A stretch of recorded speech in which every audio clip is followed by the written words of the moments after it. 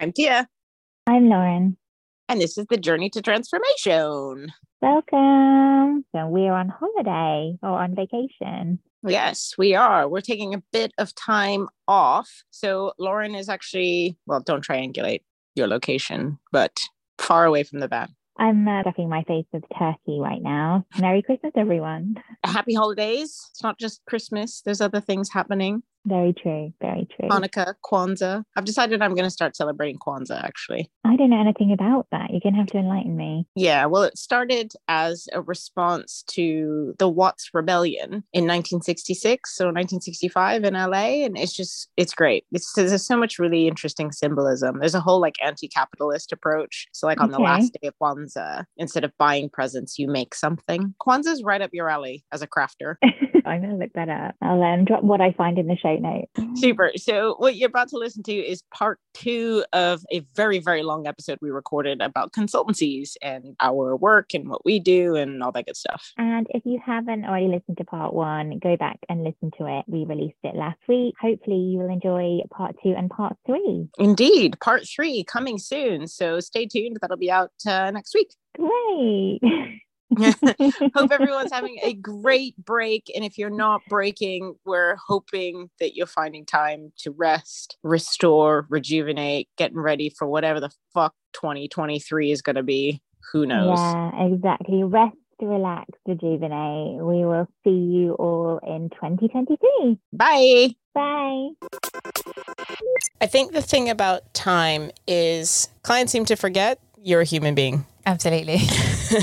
And that you've got bills to pay. You've got like other stuff that's happening in your universe. And so they can slow walk submitting an invoice, even if you've got payment terms attached to it. They can slow walk the signing of a contract, the start date. So if they say, right, we're going to put this, we want this to happen between this month, and you think, oh, great, I fill in my little pipeline so I know we've got some income coming at, in this point. I don't need to stress out. I don't need to panic. And then they're like, oh, actually, you know what? It's not going to happen for another month or so or whatever. It's just that time and not being careful with the time and so there's that one piece. I'd say there's also another piece where they don't quite realize that all of it is time. So, we weren't so good in the beginning about making sure that we were keeping track of things like meetings with clients. We weren't so good at like putting that into our budgets and things like that. And so we inadvertently would just spend loads of time chatting to people about things that could be done in an email because it was more comfortable for them to have weekly meetings with us or 3, 4, 5 times a week with us, which was a good learning, I think, for us. Definitely. And I mean, there's definitely something behind that in that if clients want to have those chatty, meaningful, participatory, in-depth conversations, they've got to pay for it. And clients will very willingly take advantage of you if you're willing to put your time forth. And it's on you and your team or whoever you're with or yourself to push back and put the boundaries around your time. Completely agree. Yeah. Power. I mean, we touched on it just then, didn't we, really, in terms of, well, even with the invoicing and all of that, they've got the power over you. They can withhold that money. Even if it's like, for bureaucratic or administrative reasons, you're tied, like you are waiting for them to pay you. Yeah. And it's really unfortunate that every single client that we've had has delayed a payment in some way or another, even if it was by accident. Yeah. And I think that says a lot about how people view consultants, as you say. I think that's an interesting thing that we've said back to a particularly nefarious, a serial consultant abuser. We should have a list. Is that, if you want to talk about being a feminist organization, if you want to talk about being this really participatory, like, we're so whatever, you have to realize that, sure, you can do this kind of stuff with us because we have relatively privileged positions to be able to hold the risk in a different way. But if you're thinking about using consultants who aren't as privileged as we are, this doesn't work. Absolutely. It does not work. It doesn't work to have 3 months go by before a person sees a payment. Like that doesn't work. And that's barely, like, we can't really even work in that situation. And that's probably why I'm complaining about it so much, because it's really uncomfortable. And we had to say back to them, look, you're putting us in a very uncomfortable financial position because we've been working for you for 3 months and we still haven't seen a payment yet. So I think there needs to be an appreciation across anybody who's bringing in consultants that your payment models, your contracting models, sure, you may have an invoicing model of like 30 days, but if you want to be working with people who aren't us type of people, yeah, then you need to close those windows and you need to pay people with some regularity. Otherwise, you're just reinforcing this system where only kind of certain people are able to do consultancies with you, whether or not they're actually the people who hold, like, our knowledge and expertise may not be the one that's the best fit for every situation. For some people, they won't be able to give that to you because they know, yeah, they may get paid more, but if they have to wait 60 days before they do get paid, like, it's just not that doesn't work for people. I think there's a whole raft of measures around consultants that need to be looked at in terms of reinforcing inequalities, in terms of decolonizing the systems. Everyone's very much looking at the organization's relationship to country programs, partners and rights holders, which is fair. But as part of that bigger system, you also work with consultants of varying degrees, not just knowledge-based consultants, but maybe with other themes or thematic areas, for example. So all of it needs to be looked at more deeply. As you rightly say, we're in a privileged position and we can deal with those minor setbacks, but it's already a massive barrier to participation for anyone else. Yeah. I mean, it's lucky that I live in a van. Indeed. And that you let me, fill up the van at your house. Right. Should we move on to something slightly more optimistic? So, what works? What works? It works to have project managers. So if you're working with different people, so if you've got a team together, which I do think is a really helpful thing, and in some cases, an absolutely necessary thing, particularly if you're from the global north, if you're doing a project in a location that is not your country of residence, it's probably going to be better for you to partner with somebody in that country. So that, I guess we should probably just talk about why that's important. Yeah, why is that important? Because you don't know, and you're just going to be reinforcing colonial views, attitudes by using somebody as an enumerator when they probably have the skill sets to be doing the exact same thing you're doing. They just can't get hired in the same way because of HR things, HRE type things, tax type things. They just can't get hired in the same way. So I think it's really important, and that's one of the things that does work for us, is holding a really hard line on how much we're going to pay other experts and being really deliberate about not saying, okay, oh yes, they're just a data collector. Not that data collection is a just kind of thing. That is also a very essential piece. But the skill sets required, the knowledge required around it is very different from another researcher, for example, who's doing the kind of analysis beyond and the construction beyond the kind of single space around collecting data, for example. So our line is we pay consultants in other contexts the same rates as us. Are you summarizing what I'm saying, or are you asking that as a question? I'm just saying it. I'm just processing that. Because the other side of that coin and the other argument is that people pay the rates that reflect the local economies. Sure. So I'm curious, I think maybe for our listeners too, what your thoughts are on that.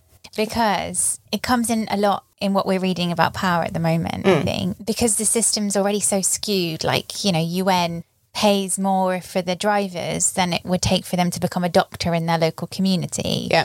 So the extent to which you're paying them and taking them away from a profession that maybe they could have done or may have done in their community that's now vacant, absent, that's the other side of the argument, right? Yeah, I just don't like that argument. Why?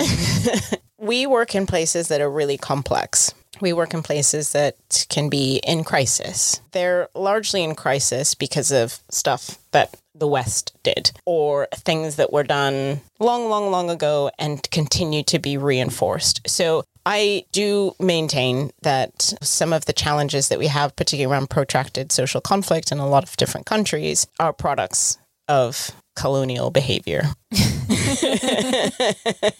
As a British person. Actually, you should apologize to everybody else. Yeah, sorry, everyone. So I think that the salaries are those salaries because the West screwed things up. I'm trying not to swear because then we can have a clean episode. I see. So I think that is part of it. I think that for an individual who spent time going to university in their country, studying, being employed, doing the things that are around their profession and their interest, if you were to lift that person and drop them into any other country, based on their experience, based on their knowledge, based on their education, they'd be paid X amount. The only reason they aren't is because the cost of living in a particular country is lower. And that is a product of so many other things. I do appreciate the argument that you're creating then these like massive disparities because you've got somebody who's now making shed loads more than what may be proportionate. But I also think that expertise is expertise. We've worked with people in different countries who have more experience than you and I put together. Mm-hmm. It doesn't feel right to me to put them on a contract and regardless of what the cost of living is in that country, then they're just being paid less. I just don't think that that matters because that's not that person's fault. If they could immigrate to another country, if that was available to whoever, then they would be, making the same as we would. It's just those systems aren't set up to value their knowledge and experience in the same way. That is my view. And I realize that it's complicated. Yes. And that's why it's hard. And the conversations that you and I had about what our position was going to be on this was that they were hard ones to have. But I think it was just about landing on a position that we both felt comfortable with. And I'm 100% behind the decision that we made. I just think it's quite interesting because the other side of it is also quite strong, I think. Like, I think there's... Get out. No, but you know what I mean? It's not like this is the stance we've taken is a given. Right. So I think that there's an interesting conversation there. And also we often come back to the fact that the UN or non-for-profit organisations in certain countries are meant to be temporary. And I'm using air quotes. Yeah.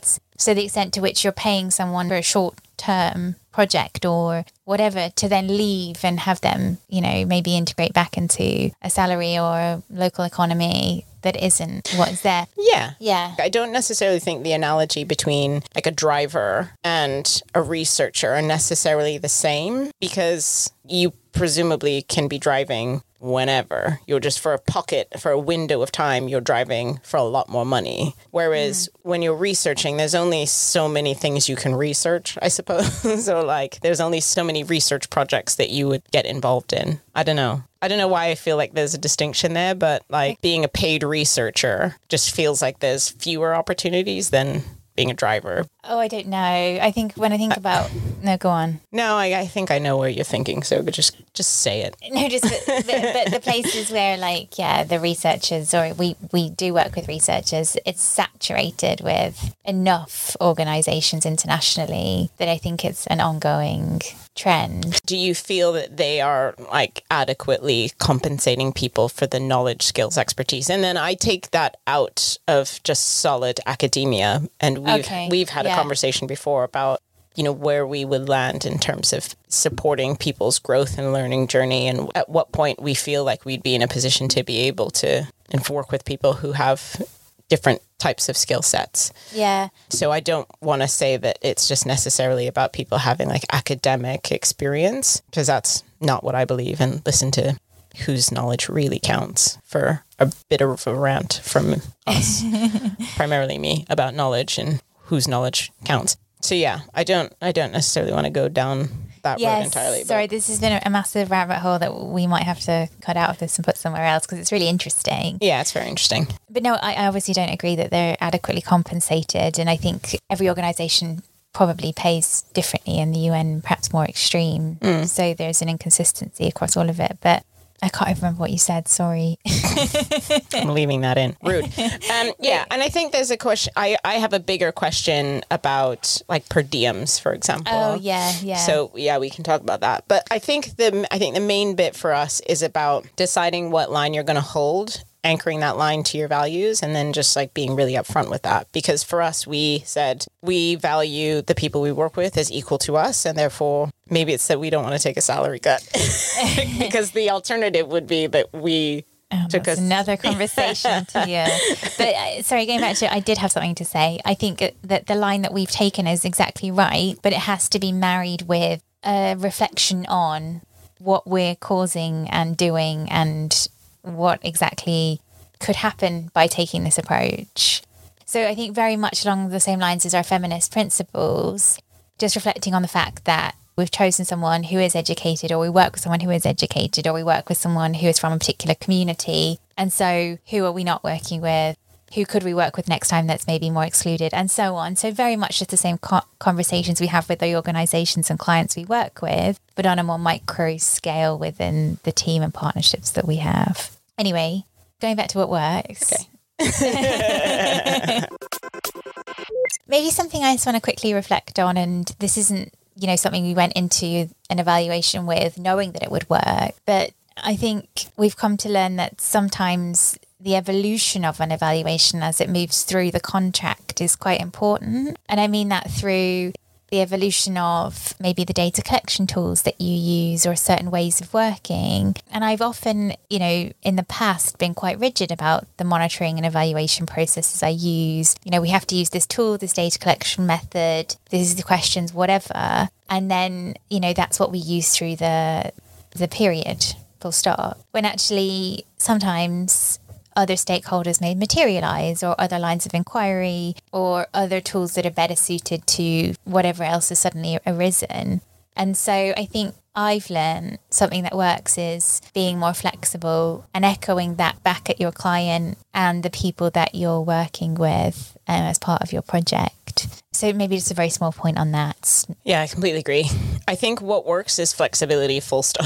Yeah. Full stop. Because certainly for me, as somebody who is very much prone to rigid black and white thinking, I found the most amount of discomfort when we had to deviate from a plan, because you spend so much time in your proposal doing all this stuff and figuring out what you're going to do. And then you've got your inception phase, and that's where you really solidify, codify the approach you're going to take, where you're going to go. I'd feel a lot of discomfort when things were deviating from what we had planned in the inception phase. And it wasn't until I realized that actually it probably should change and it should move, because that's the point at which the thing that you're doing, review, assessment, whatever, evaluation, is actually touching other people outside of that project group. That's the moment when it bleeds into the space of the real and people's experiences, etc. And so I think, having that flexibility for me was a learning point. So I'd say flexibility on the whole is Definitely a good one, but not too much flexibility that you get walked over. A reasonable, healthy boundaries.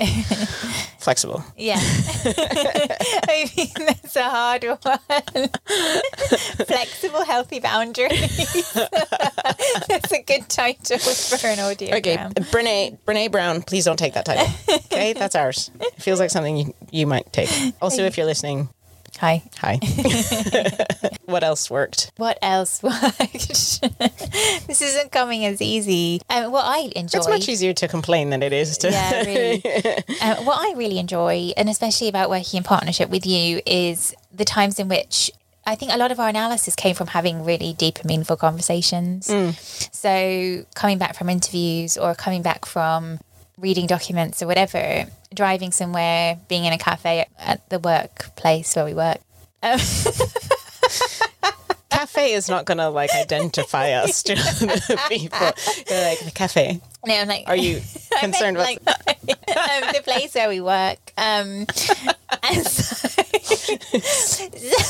it's so weird. So a lot of our conversations and really deep and meaningful analysis came from just casual conversations about what we were finding and what we were discussing in interviews and so on.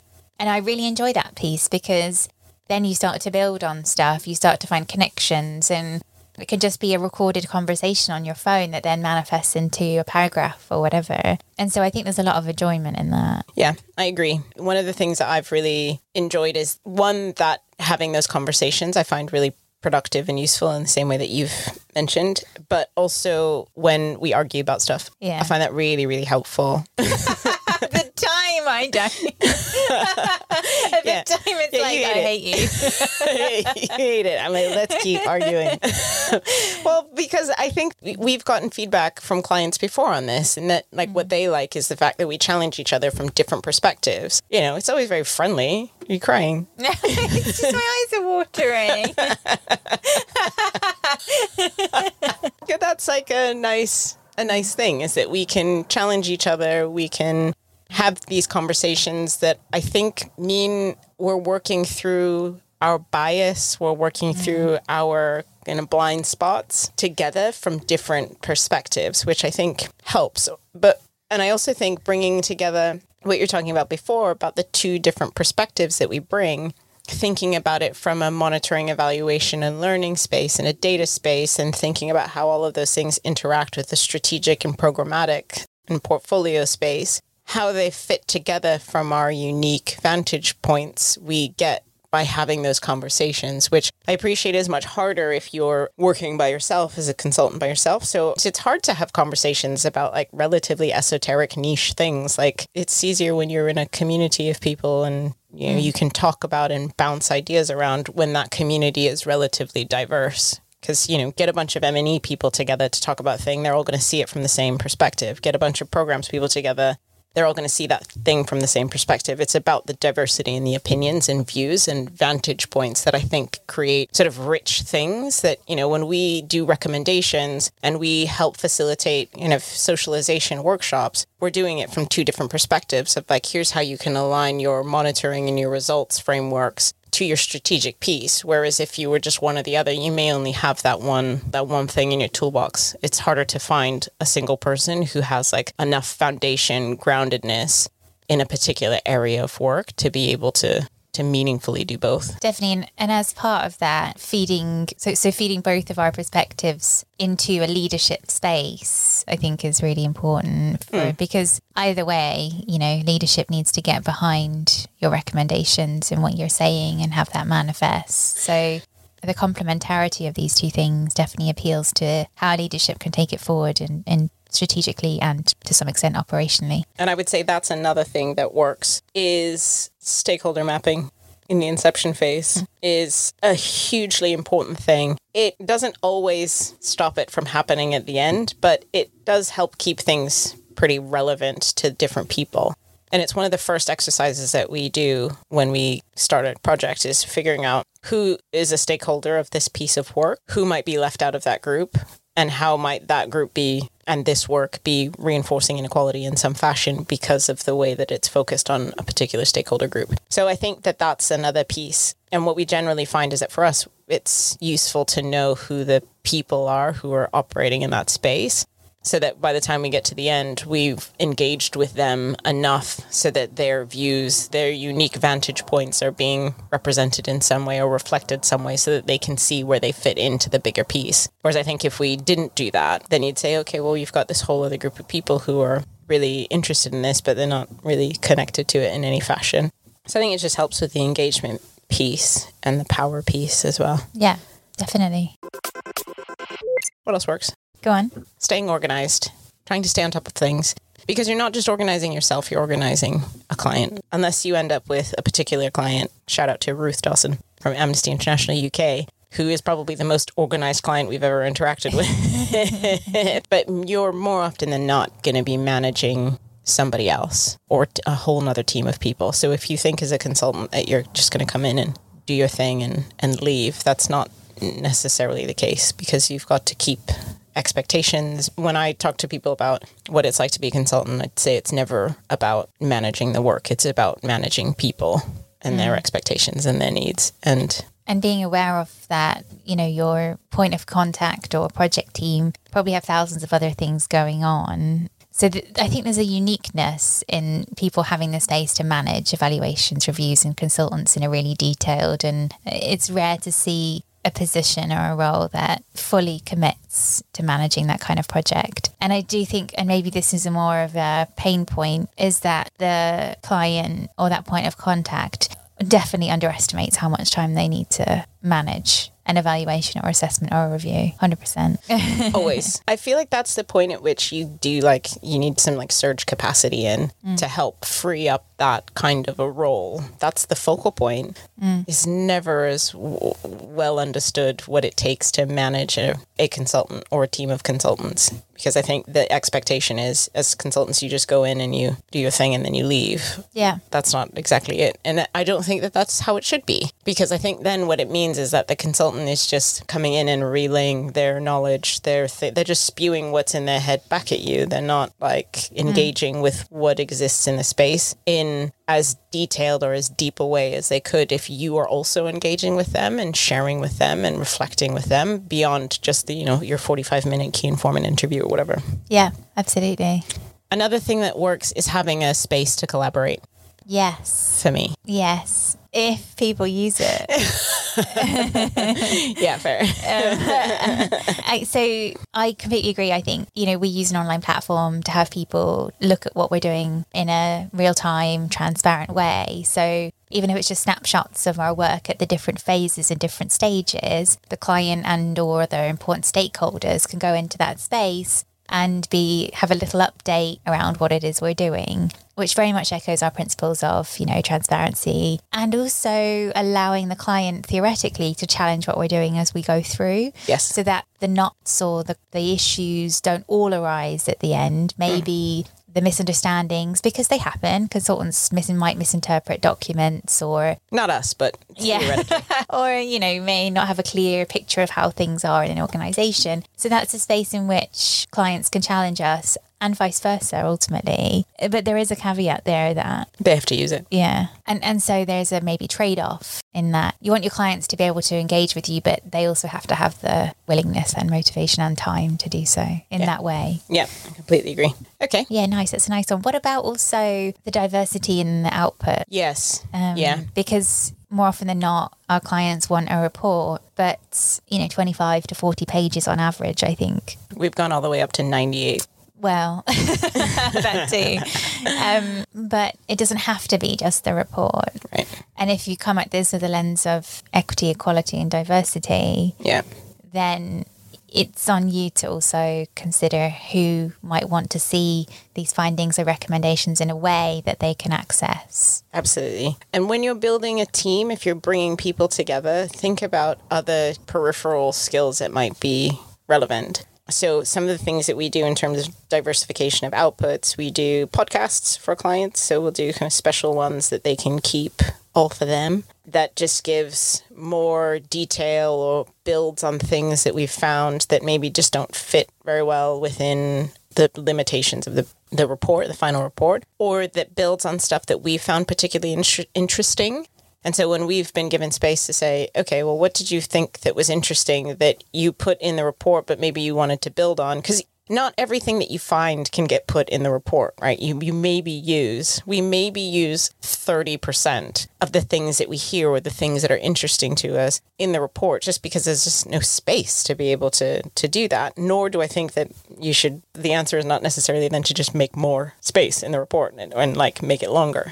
Some things we also do are like animations, which mean that you're able to you can change the language of them, making them more accessible. They're short, sort of bite-sized pieces. I think things like just having the online space open for people to be able to interact with it is another good one. That's not necessarily an output, but it's something that people can always have access to, which I think is helpful. These are things like just beyond the executive summary. We've done videos, or we're about to do a video for a client because there's just no time to do a presentation of key findings, which is okay. So sort of like a webinar. I think just thinking about the different ways that, fundamentally ask yourself, how does your organization learn? Are people going to learn by reading the executive summary of a 50-page report, 40-page report, 30-page report? Probably not. Never. Because that's how like 3% of the population learn. Yeah, wild. It's totally wild, but it's always the thing that we do. But think about other ways that people can engage. Is it a community of practice, which is something that we build into some of the pieces of the work, into some of the projects that we do, as a way to extend and lengthen learning into different spaces? Like, how does your organization learn? And I appreciate that's a very hard question to answer, and it's a hard thing to know, but it's a good question to ask. Thank you for listening to this week's episode of Journey to Transformation. Leave us a 5-star rating and a written review wherever you're listening to this podcast. Journey to Transformation is written and edited by us, Tia Rogers and Lauren Burrows. Our music comes from Praz Canal.